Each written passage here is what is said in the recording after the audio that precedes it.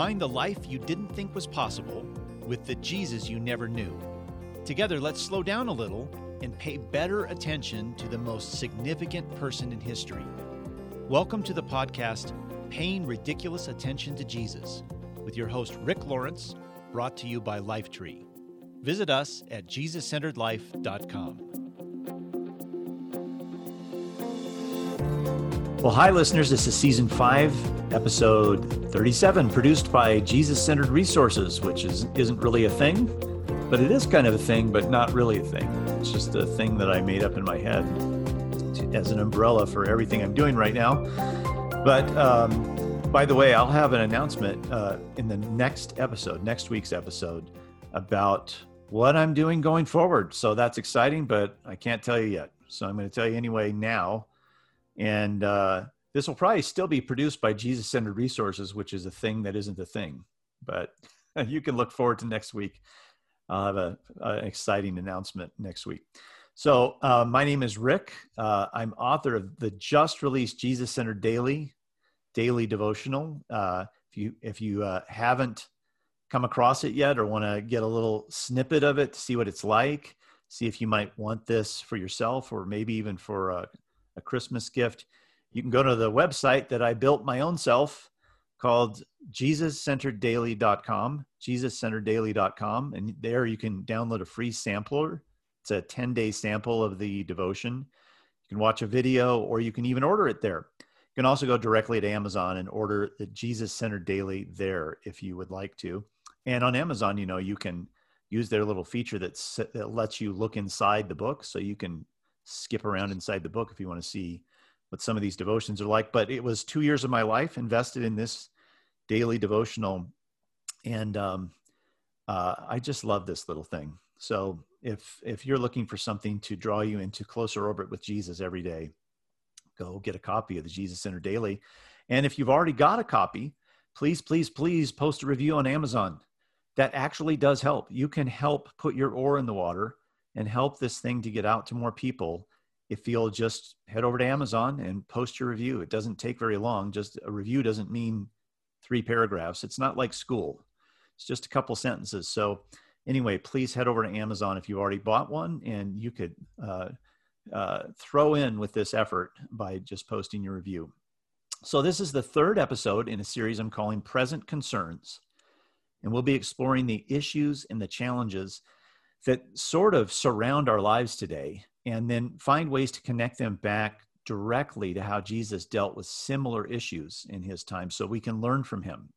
That's what this podcast is all about, paying ridiculous attention to him so that we come to understand his heart. So understanding Jesus' heart doesn't sound very practical on the outset, but it's the most practical thing we can do, because when we come to embrace the depth of his heart, our hearts get changed, and then everything in our life gets changed. So today we're going to explore the future. Talk about a present concern, the future. So there's a study by the American Psychological Association that found that almost all of Americans, 83%, say that worrying about the future is a major source of stress in their life. And 7 in 10 Americans say this is the lowest point in the country's history that they have personally witnessed. So 83% say worrying about the future is a major source of stress in their life. And I think it's just going to keep going up, keep ramping up as we head now into the winter. And we're now in the 3rd wave of the COVID virus. And there's just tension all around us, and wondering about the other night, I asked the group of teenagers that meets in our backyard every week. I asked them to raise their hands I went through a list of a series of fears. If you remember from last week's episode on fear, I went through a list of fears with them, and I asked them to raise their hand if they were afraid of that thing. And when I got to the future, everyone in the backyard raised their hand. So the future is a big deal.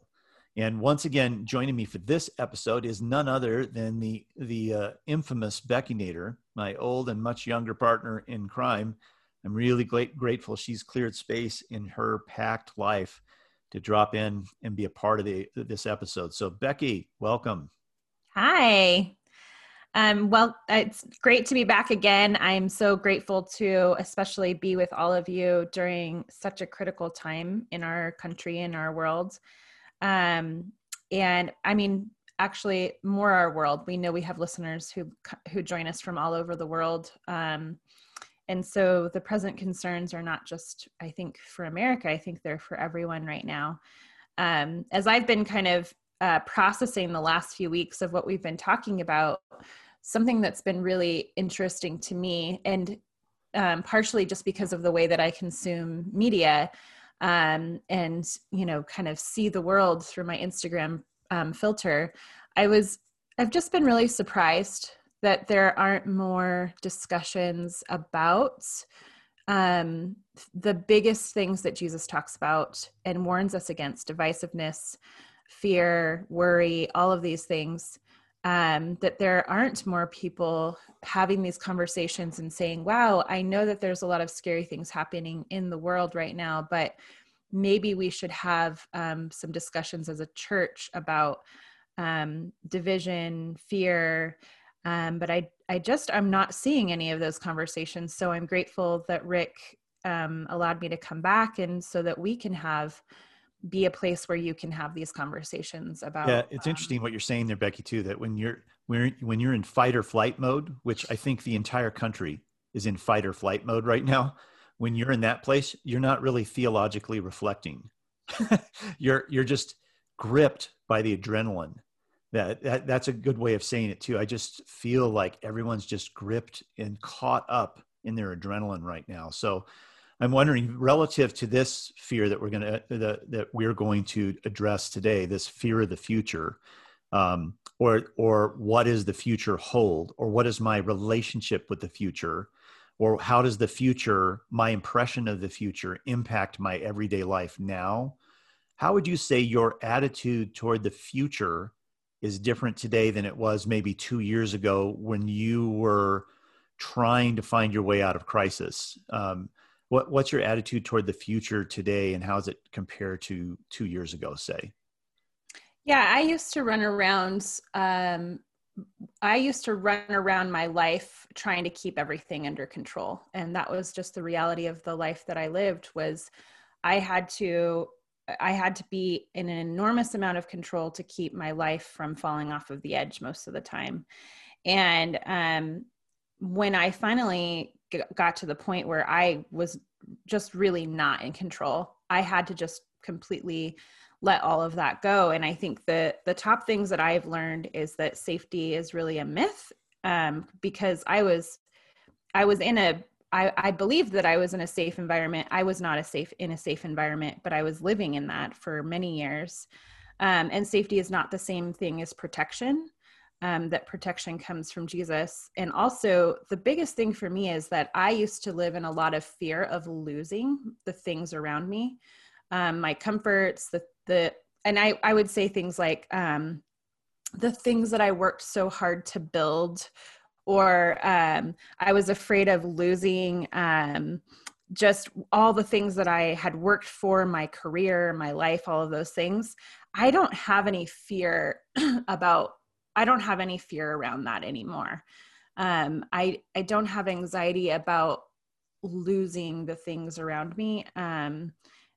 It's all just ethereal. It's just ethereal things to me. Do you think that's in part, I mean, not everyone knows your whole story, but in a snippet, you pretty much lost everything at one point in your life. Do you think what you just said is a direct result of having experienced losing everything? What I experienced was not just the losing part. It was that I lost everything in a quest to follow and pursue Jesus instead. And that pursuit was worth more than anything that I had. When I got some of my stuff back, all of it pretty much just went to the Goodwill, because it was just invaluable to me. It didn't have any value to me anymore. And I just wanted to start fresh. So there's a couple of things there, like what Jesus built in me during that time of having nothing was more powerful than anything that I had worked 20 years to build. It was more valuable. It has more lasting value to me. And then the other thing is that I realized that I can always get something back. You can always get some back. I have a whole house of things now, and it didn't take very long for that to happen. I have a husband, and I have a full life, and I have a job that is both financially and fulfilling, and also fulfilling in every other way. But for me, the promise of God's provision is more true to me than it ever has been, that he can be trusted, that he is actually can be trusted. And so I feel that sense of security. And so I'm not afraid of anything else. I really, truly believe that he will provide for me no matter what. Yeah, that's really beautifully said, Becky, that I think that you just described also the journey of our life toward maturity. I'm all the time trying to help these teenagers and engaging them in conversation and experiences that will directly draw them into the heart of Jesus. And the point, and we're always reiterating this, is that we're sort of, our default setting is to trust only because of our circumstantial reality. As long as our circumstances are going in the direction we would like them to, we feel like we can trust. But that's really fake trust. It's very flimsy. We're trying to figure out a way to build our life on a trust that has a real foundation. And the real foundation is the trustworthiness of the heart of Jesus. So we can't control the future, obviously. We can affect it by the decisions and choices we make in our present time, but we can't control it. And control is really gets at the crux of our relationship with Jesus. It comes down to trust. If we can't control something, we have to trust in his heart. And I just said to these young people last week, trust isn't that Jesus will always make everything turn out the way I hope it will. That's what trust is in Jesus. That's not what real trust is. That's not even trust in a human relationship. Trust in a human relationship is a trust in the essence of the other, that you have a sense of faith and belief in the heart of the other. And that's what trust looks like in our relationship with Jesus as well. So here's just almost a rhetorical question, just from your perspective, Becky. Do you think in general, most people mostly trust God for the future, or they trust themselves for the future? I think that they trust mostly themselves for the future, and also that they need to control the actions of everyone around them for the future. Like, I think we take it actually to another level where we feel deeply that we need to control the actions of everyone else so that the future can end up the way that we want it to be. Yeah. And that's what we're seeing right now, kind of spread across the nation. And we talked about this. If you guys didn't listen to 2 episodes back, there was a really great discussion on the difference between anger and contempt. And I thought that was a really good clarification about where we're at. But we're in a place right now where we're angry because we want people to view the world and the decisions the way that we see them. And then we're expressing contempt because we're removing their identity, and we're taking it a step further by trying to convince and control everyone to make the same decisions the way that we see the world. And because we believe that our view is the best way forward. And so it is a form of control. It's a complete and total form of control on how we're going about doing everything around us. And it's destroying friendships. It's destroying family relationships. It's destroying church relationships. And that's why I think living in that fear and control, we're gonna get to a place where we take a step back and go, wow, what kind of spell was I under there?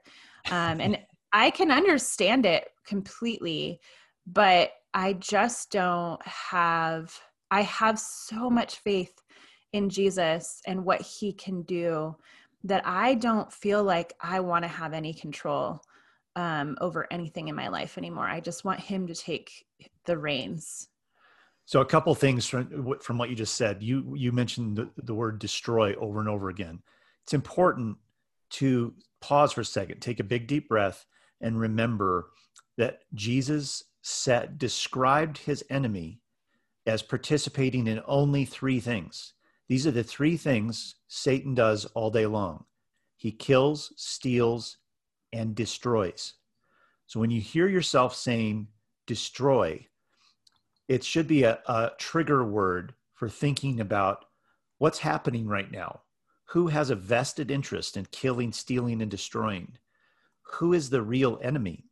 This panic response that I've said we're sort of locked into a kind of a nationwide panic response right now, which is born out of fear. And a lot of it, just as you just described, fear of the future. What is the future going to be like? Bev and I have a friend that we shockingly discovered actually believes that and is preparing for civil war after November 3rd.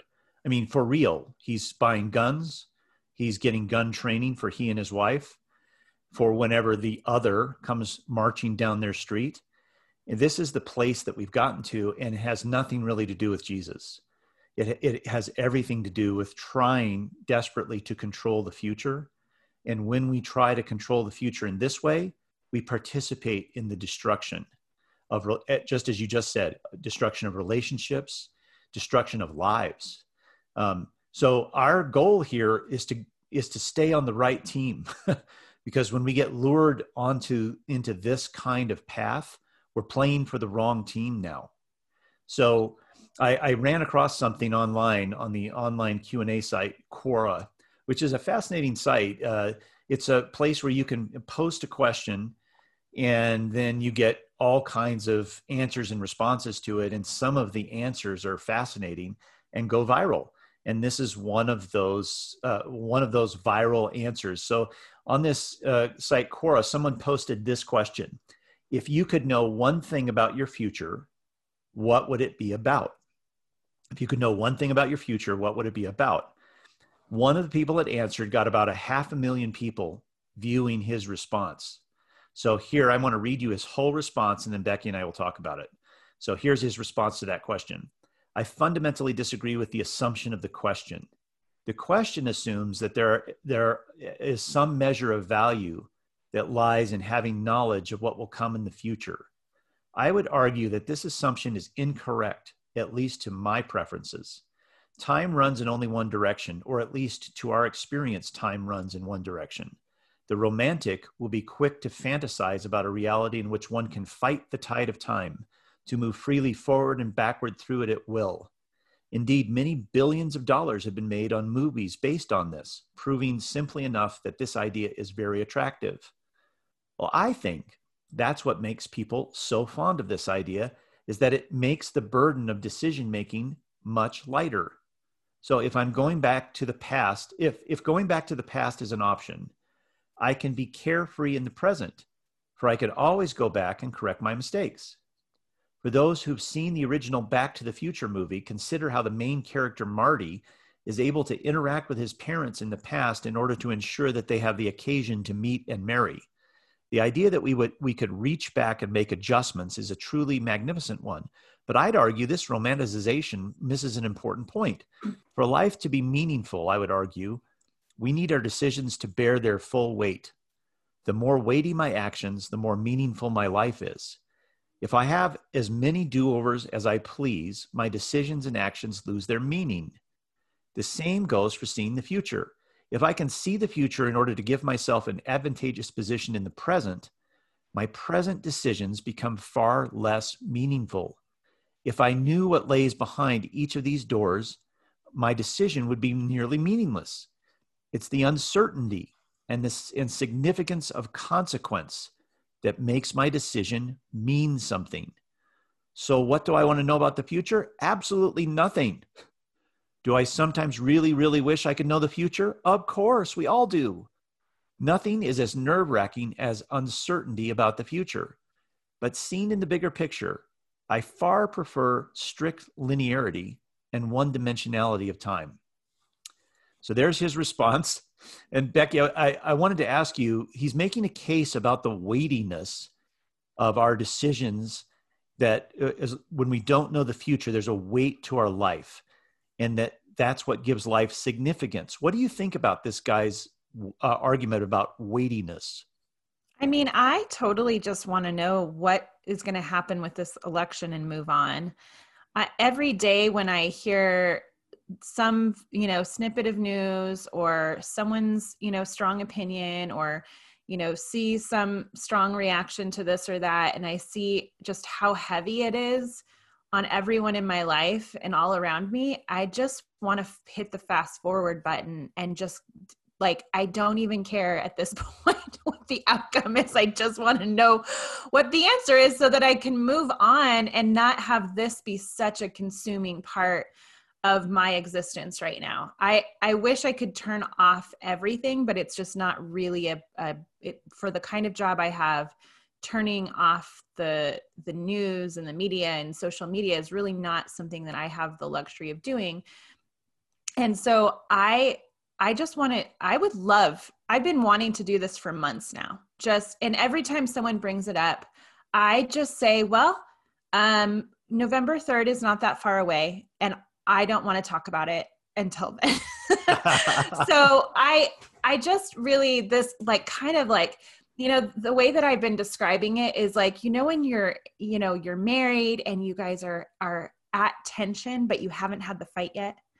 Like, you're in this tension and like the fight needs to happen and you can feel it in the air.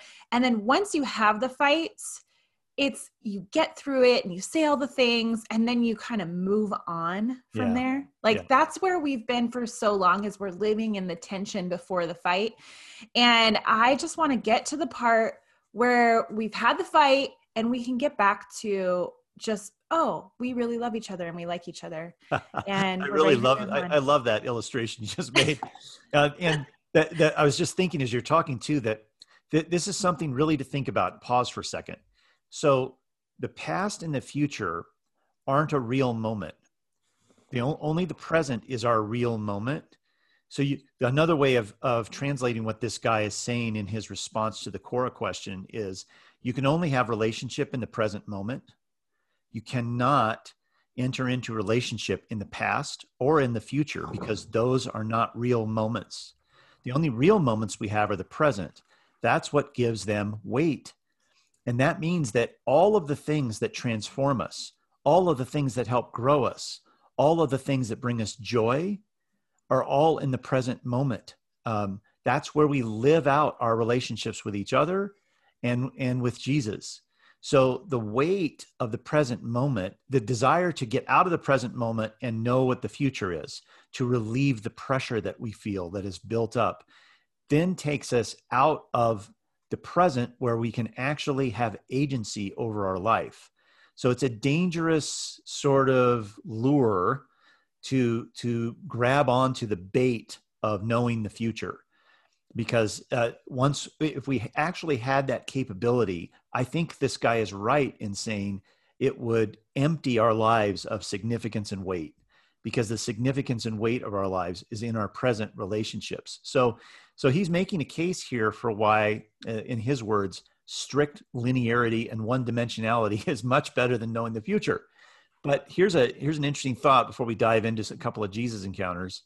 Jesus lives in all dimensions at the same time. Past, present, and future. That's what makes God other than us. He is not like us in this way. He lives all moments in the present. So, Becky, do you think, given this guy's argument, does that take away the weight of Jesus's decisions? If he lives all moments at the same time, does that take away the weight or significance of his decisions? And how would you characterize in general Jesus' relationship with the future? I don't know how it would work to know all of the things that he knows. Truthfully, I don't think that, because he knows, it's not like he's like, well, in the future, this person will live out their life exactly the way that they wanted it to. He knows that they won't get certain things that they really wanted. And so he deeply feels for that person and everything they want. Like, I don't know how he balances his emotions. And we know that he has emotions. I don't know that I could balance all my emotions if I knew everything that he knew. I'm glad that I don't have his responsibility. Yeah, we were having this discussion this very week with our group in the backyard about this multidimensionality of God, if you can believe it. It was the most animated part of the entire evening because there were some on one side that said Jesus knows everything about the future. Our life is like a movie that he can fast forward through. And then there was others that said, no, that doesn't work. And I threw in and said, one thing we know for sure is that Jesus has paid the ultimate price to maintain the protection and safety of our freedom to choose. If we cannot freely choose to love him, then no love is possible. So he sacrificed everything to allow us to continue to freely choose to love him. So if he is doing what so many people casually say, that God has a plan for my life, and he's working out that plan no matter what I do, what you're really saying is you don't have free agency in your life. Therefore, you cannot freely love Jesus. So that can't be true. We know that freedom must be true, but how can it be true if he lives in the past, present, and future all at the same time? This is the tension that we have around trying to understand the otherness of God. And Jesus answers this question by saying, look, gang, don't worry so much about this stuff that is very difficult for you to understand. I came as a organic translator of the heart and character of God and his movement in your life. Pay attention to me. All you need to know is what you see in me. So for me, that's my trump card response for some of these things that we just have a hard time understanding because we don't live in a multi-dimensional reality the way God does. All we know that must be true is that he does live in that multi-dimension, and at the same time, in the present moment, he can be surprised, because we saw Jesus surprised many times in the Gospels, and he wants us to maintain our agency. So let's drill down a little bit into this by exploring a couple of encounters of Jesus' relationship with the future. And this is really about our craving to know what the future will bring, which we all have. And we're going to explore that through an encounter he has with Peter on the beach that we've looked at many times on this podcast before, but not through this filter. And then we're going to explore an entire teaching focus with his disciples. So the first story is from John chapter 21, 18 through 23. John 21, 18 through 23. This is Jesus and Peter on the beach. So I'll read you this little interlude, and then Becky and I will talk about it. So again, John 21, 18 through 23, if you want to flip open your Jesus-centered Bible to John 21, there you go. Starting in verse 18. I tell you the truth. He's talking to Peter, just as Jesus talking to Peter. I tell you the truth. When you were young, you were able to do as you liked. You dressed yourself and went wherever you wanted to go. But when you're old, you'll stretch out your hands and others will dress you and take you where you don't want to go. Well, Jesus said this to let him know by what kind of death he would glorify God. Got to stop there for a second. Jesus is telling Peter something that's going to happen in his future. It's undeniable. This is what Jesus is trying to do here. He's trying to tell him, this is the kind of way you're going to die, Peter. So why would Jesus reveal something about Peter's future to him? We'll come back to that in a minute. Then Jesus continues. He tells him, follow me. Peter turned around and saw behind them the disciple Jesus loved, who was John, the one who had leaned over to Jesus during supper and asked, Lord, who will betray you?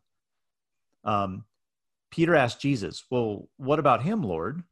And Jesus replied, if I want him to remain alive until I return, what's that to you? As for you, follow me. So the rumor spread among the community of believers that this disciple wouldn't die.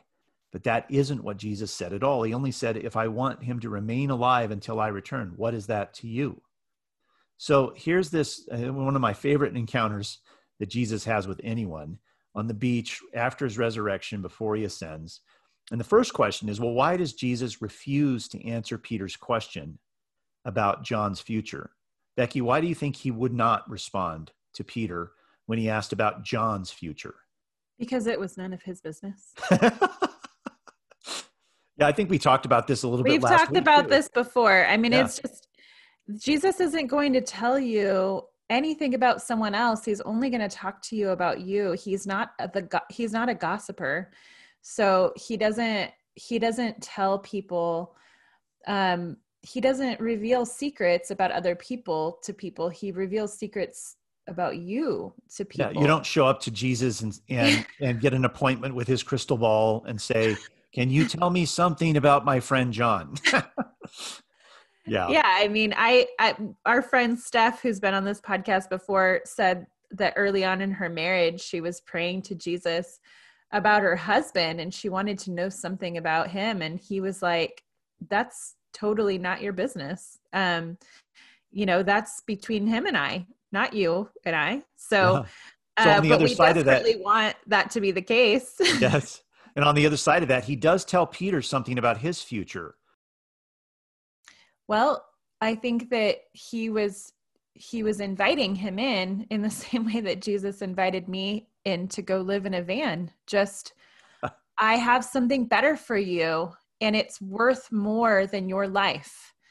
And so will you come with me? And that's what he does is, if you want to follow Jesus, there will be a point when he will ask you to leave something really important to you and behind. And that can be small or it can be large. Like, it's not the same for every person. He knows what that is for each person. But that is the calling of God, is that we have to leave something that we're holding on to that's more important to us than him behind. Yeah, and you know Um, what? Let me throw something in there too, because a good way to translate what you're saying is what you just did less than a year ago. When you married, you were being asked to leave something behind, the life that you knew as a single woman, and become married with all that that meant. But you eagerly, wonderfully, delightfully moved toward that, not because it was a sacrifice, but because the thing you were leaving behind was way overshadowed by the thing you were moving into. That's what people get so wrong so often about following Jesus. yeah. They hear, I'm going to have to leave something behind. They don't realize that the thing they're leaving behind, that Jesus asked them to leave behind, is way overshadowed by the thing that he's inviting them into. And the leaving behind comes naturally to us because we see the greater thing in front of us, and the lesser thing doesn't seem so big anymore to us. Yeah. It's not, we talk about it in sacrificial terms, and of course it is, but it's so overshadowed by what we're drawn into that it's not the same. It's not I have so many friends, especially coming out of college, that thought in order to be a quote unquote serious Christian, you had to do the hardest things. You had to give up the most, do the hardest things. It's a form of Phariseeism, really, that those that perform the best are the most holy. It's wrong. Jesus simply wants us to taste and see the goodness of his heart, and as we do the things that we thought we couldn't do without, oh, we can somehow do without those things because we've been captured by something much bigger. And he also perfectly times that. If God had Yeah. asked me to go do what I did a year before, 6 months before, 3 months before, I would have been like, no way, right? I was in no way ready for that. But by the time I was where he asked me to do that, it was like, that sounds so much better than what I'm doing right now. Yeah. That sounds so much better. Yeah. So it was not a hard invitation. It was easy for me to be like, yes, I want to go live in a van. Down by the river. I want to go live in a van. That's so good. So we want Jesus to reveal our future to us, and that the reason for that is we want comfort and reassurance about the unknown. But why doesn't he typically do this? I'm not saying he doesn't ever do this, but why, in your mind, why doesn't he typically do that? Relieve our stress and anxiety about the future by simply telling us what's going to happen. Why wouldn't he do that more often than he does? Well, I think that probably because if he asked us if he asked us to do those kinds of things all the time, it would be, we're just not wired that way. We're not wired. We're wired for comfort. We're wired for security. We're wired for safety. And I think that Jesus, he understands and loves us. And so he gently nudges us towards these things, but he's not a God who like pulls the rug out from under you all the time. He just knows that he didn't make us that way. And so he does it in a way that is much more gentle. That's my That's thought good on it. I mean, if we think about in this particular encounter where Jesus does reveal something to Peter about his future, one of the things that's always struck me about this is that Peter's life ambition was to die for Jesus. Once he had his life was ruined for Jesus, over and over again, he said to Jesus, I'm going to die for you, because that was an accurate expression of his passion and love for Jesus. He was willing to die, and then he didn't. Then he ran away in the face of a little girl. That he destroyed that whole part of his identity. He could no longer say with certainty that is true about me, because he had just done the opposite. So Jesus, right before he ascends, tells Peter, hey, Peter, I almost pictured Jesus smiling a little, nudging him with his elbow. Hey, Peter, that thing you wanted to do, it's going to happen, man. You are going to be crucified. And in a bizarro way, it is giving back to Peter his deepest desire, and reaffirming the reality of Peter's love for him. That, yes, Peter, I believed you when you said you would die for me, and that's not gone. It's going to happen. It is really who you are. So I thought the other thing we could do is look at this extended teaching that Jesus did in Matthew 24. I'm just going to read it, and then we'll ask a couple of simple questions about it. And I'm not going to read this the entire passage. This is just Jesus really specifically teaching about the future to his disciples. It's in Matthew 24 and parts of all of that chapter. So let me just read this, and I have a couple of simple questions to ask afterwards. So it starts in Matthew 24:1. As Jesus was leaving the temple grounds, his disciples pointed out to him the various temple buildings.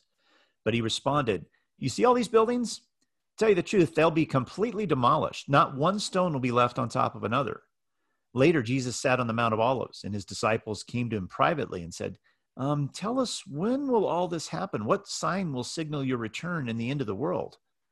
Jesus told them, don't let anyone mislead you. For many will come in my name, claiming I am the Messiah, and they will deceive many. And you'll hear of wars and threats of wars, but don't panic. Yes, these things must take place, but the end won't follow immediately.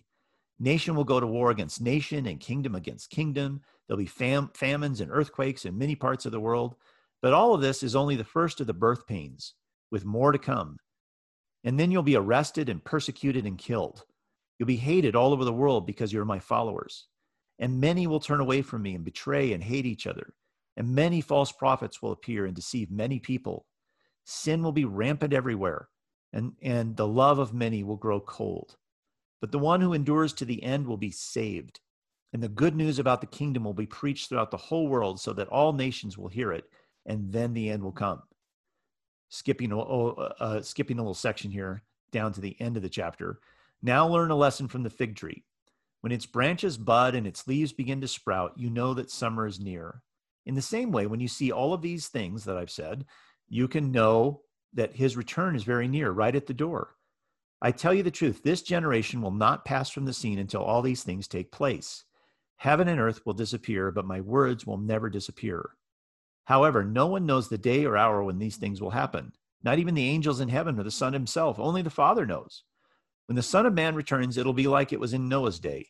In those days before the flood, the people were enjoying banquets and parties and weddings right up to the time Noah entered his boat.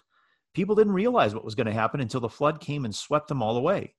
That is the way it will be when the Son of Man comes. 2 men will be working together in the field. One will be taken, the other left. 2 women will be grinding flour at the mill. One will be taken, the other left. So you too must keep watch, for you don't know what day your Lord is coming. Understand this, if the homeowner knew exactly when a burglar was coming, he would keep watch and not permit his house to be broken into. You also must be ready all the time, for the Son of Man will come when least expected. A faithful, sensible servant is one to whom the master can give the responsibility of managing his other household servants and feeding them. If the master returns and finds that the servant has done a good job, there'll be a reward. I tell you the truth, the master will put that servant in charge of all he owns. But what if the servant is evil and thinks, my master won't be back for a while, and he begins beating the other servants and partying and getting drunk? Well, the master will return unannounced and unexpected, and he'll cut the servant to pieces and assign him a place with the hypocrites. In that place, there will be weeping and gnashing of teeth. There you go. Wow. That'll wake you up in the morning if you hear Jesus going on about that. So we're in this passage, Becky, it taps into something that's universal even for us today. We're so drawn to signs. We want a sign about something. We want certainty about the future. And we've already talked about Jesus being evasive about that. I'm wondering, what do you notice about Jesus's description of the signs that will precede his return? I mean, there's a bunch of them here. What do you, I just thought this would be fun just for a second here for us to dig into those signs. And what do you notice about those signs? They're like signs from every era. I mean, I don't know that there's been a time, I mean, in my nearly 40 years, I think every decade there's been something, like some series of events that have caused people to point to the end times and prepare for the end times. I think that we can look back in history and point to even far worse than today. I mean, the Holocaust would be one of them. But, you know, even you could even go back to, you could say the Civil War. Yes. Was a horrible time. The civil rights movement during that time was a horrible time in our country. But even predating our time in America, there were times before that were worse than this. So like the Crusades. And so I think that there have been many, many times where we could point to this. And I think the point is that these signs are going to always be going on. But the point is that you don't know when the Son of Man is coming back. And so it's all about pointing our eyes and our hearts towards Jesus, despite what's going on. You know, what's interesting too, Becky, about what you just said, that we don't know when he's coming back. There's an entire Christian industry built up around, the prediction, figuring out in a kind of a national treasure way, all of the clues to pinpoint when he's actually coming back. When Jesus couldn't be more clear. You're not going to know. The real issue here is, will you be on watch for it? Not when you will know that I'm exactly coming, because that's what the disciples want to know. Can you pinpoint this for us, Jesus? And Jesus is essentially saying, let me pinpoint it for you. I'll give you a list of things happening in the world that, as you just said, Becky, are going to be happening in the world at any moment in history from now to the end of time. It's so funny what Jesus does here. And by giving them the specificity they want, everyone at any time in history could say, well, that's this time. That's right. That's this time. And 5 years from now, it will be that time again. Yep. His real emphasis here is on what you might call watchfulness. So let's close off with this from this passage. Why do you think Jesus emphasizes the importance of keeping watch? And how does that impact our everyday life? Well, because I think that as human beings, we follow Jesus, we fall off of Jesus. We're humans, so we're not perfect beings. Even when we, become a Christian and accept the Holy Spirit, like we have human sin that's constantly waging war against what God really wants, how he wants us to live and who he wants us to be and where he wants us to point our eyes and our heart. And so I think what he is saying is, like, you're going to have to be vigilant your entire life to keep your eyes on me and not to fall into traps of doing all the things that I'm warning you against. And one of those is fear. He says not to be afraid 365 times in the Bible, because he really wanted to make sure that you understood that. That was it's a shining moment into the Bible that there's going to be a lot of things that we're afraid of. And he's asking us to please trust him, not to be afraid, to keep living a life that is about honoring him and that is about pointing our hearts to him. That's about inviting him in with us and not worrying about what everyone else is doing. So that's what this is all about. There's going to be every part of your life that's going to look like the end times. Despite that, fear not, follow me. Yeah, so good. And it goes back to something we talked about at the very beginning, that what we crave as sheep, because we are sheep, what we crave is our circumstantial certainty. We want Jesus to tell us that everything's going to work out the way we hope. That's just human. That's just a human response to the uncertainty of life. But Jesus is consistently, when he says, don't fear, you nailed it, I think, Becky. He's really saying, I don't want you to have a relationship with me like I'm a vending machine where you push the button and I give you what you ordered. I want an intimate, real relationship, and that requires dependence in the present moment. And that means that you will need to learn to trust me in the present moment when the price tag of that trust is very high. That's how deep relationships are built. Trusting when there's something on the line. That's what marriage is. Trusting another person when there's something really big on the line. That's what deepens the intimacy that we all crave at the core of our being. And that's what Jesus wants at the core of his being. He wants an intimate relationship. That means that the only way that can happen is in the present moment when we don't know if our circumstances will all turn out the way we hoped. That's the real test. Many people have asked me after I got laid off from group and was unemployed for 3.5 months, they would ask me the normal human question: are you anxious? Are you stressed about this?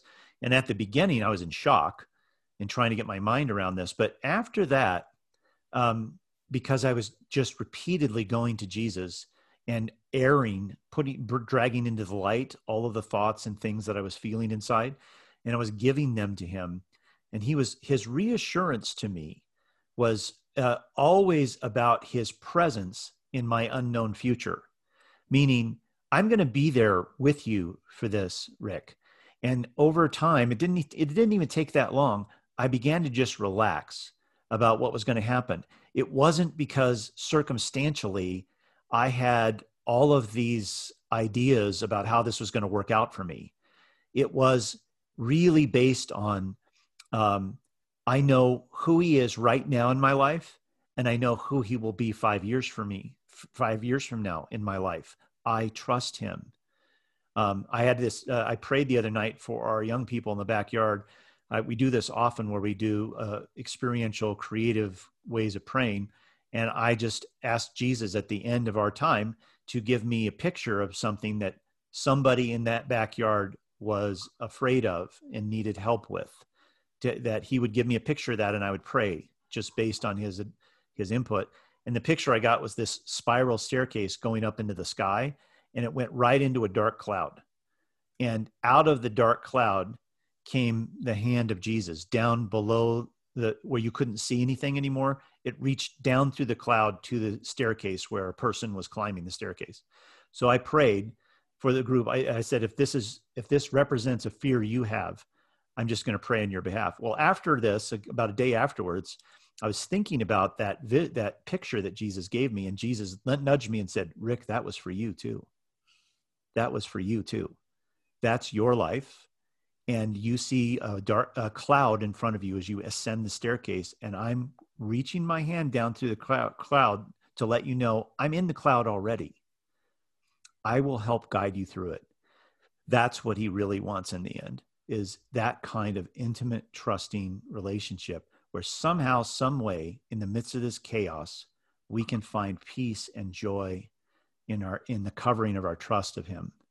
Any last thing you want to throw out there, Becky, before we close off?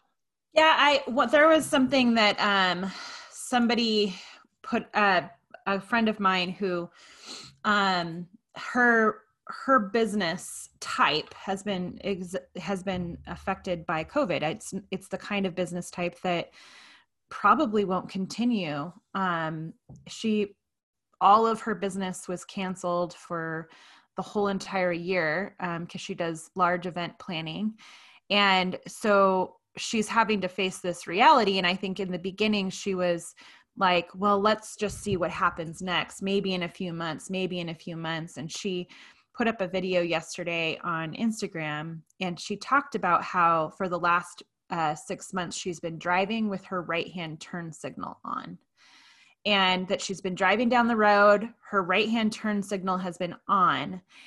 She's been that annoying person driving with her right-hand turn signal on because she was too afraid to turn right. And so what she was trying to express to us was that her business was going to have to change, that what she did as a business owner was not going to be viable in the foreseeable future. She couldn't afford for her family to continue another year pretending that what is happening now is not happening. And so she's going to be taking a right-hand turn, and that she's going to be announcing what that right-hand turn for her is soon. And so I would say fear has all kinds of different facets to it right now. Fear can come up in your life looking like trying to control the actions of other people. Fear can come up in our lives like being in the driving down the road with your right-hand turn signal on because you're avoiding a very important shift that you need to make. And there's a lot of people like my friend who their livelihood, they can't keep not making a decision. They've got to make a decision. And it's scary. It's scary to make that decision. That right-hand turn is scary for her. But we have to start making those right-hand turns. We have to start acting in reality. I was speaking to another woman this week, and I said something about the way that marketing is shifting that I'm seeing in the last 6 months from how businesses are deciding to move forward with their marketing. And she said, well, do you think that this is a permanent reality? And I said, yes, I think this is a permanent reality. And that the people who are accepting that reality and taking action based on that reality are going to continue to have businesses moving forward. But those people who are avoiding reality and not making those hard decisions and shifts, that's acting in fear. So look at some of the things you're doing. Are you driving and the right-hand turn signal is clearly on and it's time to turn right? That could be that you're choosing to live in fear right now. And just to put an exclamation mark on that the way that you finally turn the wheel and follow the turn signal is not because of circumstantial certainty. It's because you trust Jesus through the cloud, that he's going to lower his hand through the cloud and invite you to follow him. So that's what I encourage everyone listening now to just grab onto that hand as it comes through the cloud. Find your way back to intimacy and dependence on him. Well, gang, thanks for listening. And the future is now for me. I'm about to start something new next Monday. In next week's episode, I'll tell you all about that. And it'll be exciting to share that with you. If you want to access any of the things that we've talked about today, the Jesus-Centered Daily, or any of the other Jesus-Centered resources that you've heard about over the length of time of this podcast, just go to payingridiculousattentiontojesus.com. And you're going to look for season 5, episode 37, and you'll see all the links there. Don't forget, by the way, if you want to check out a little sample of the Jesus-Centered Daily, go to jesuscentereddaily.com. Just click on the button. You'll get a free sample. You can watch my video or order a copy. So this is Paying Ridiculous Attention to Jesus. It's a podcast from ricklawrence.com. Becky and I will attack a new present concern next week. We'll see what that is. But if you don't want to miss an episode of this podcast, just subscribe to us on Google Play or iTunes or wherever you get your podcasts. And we'll talk again next time. Bye, Becky. Bye.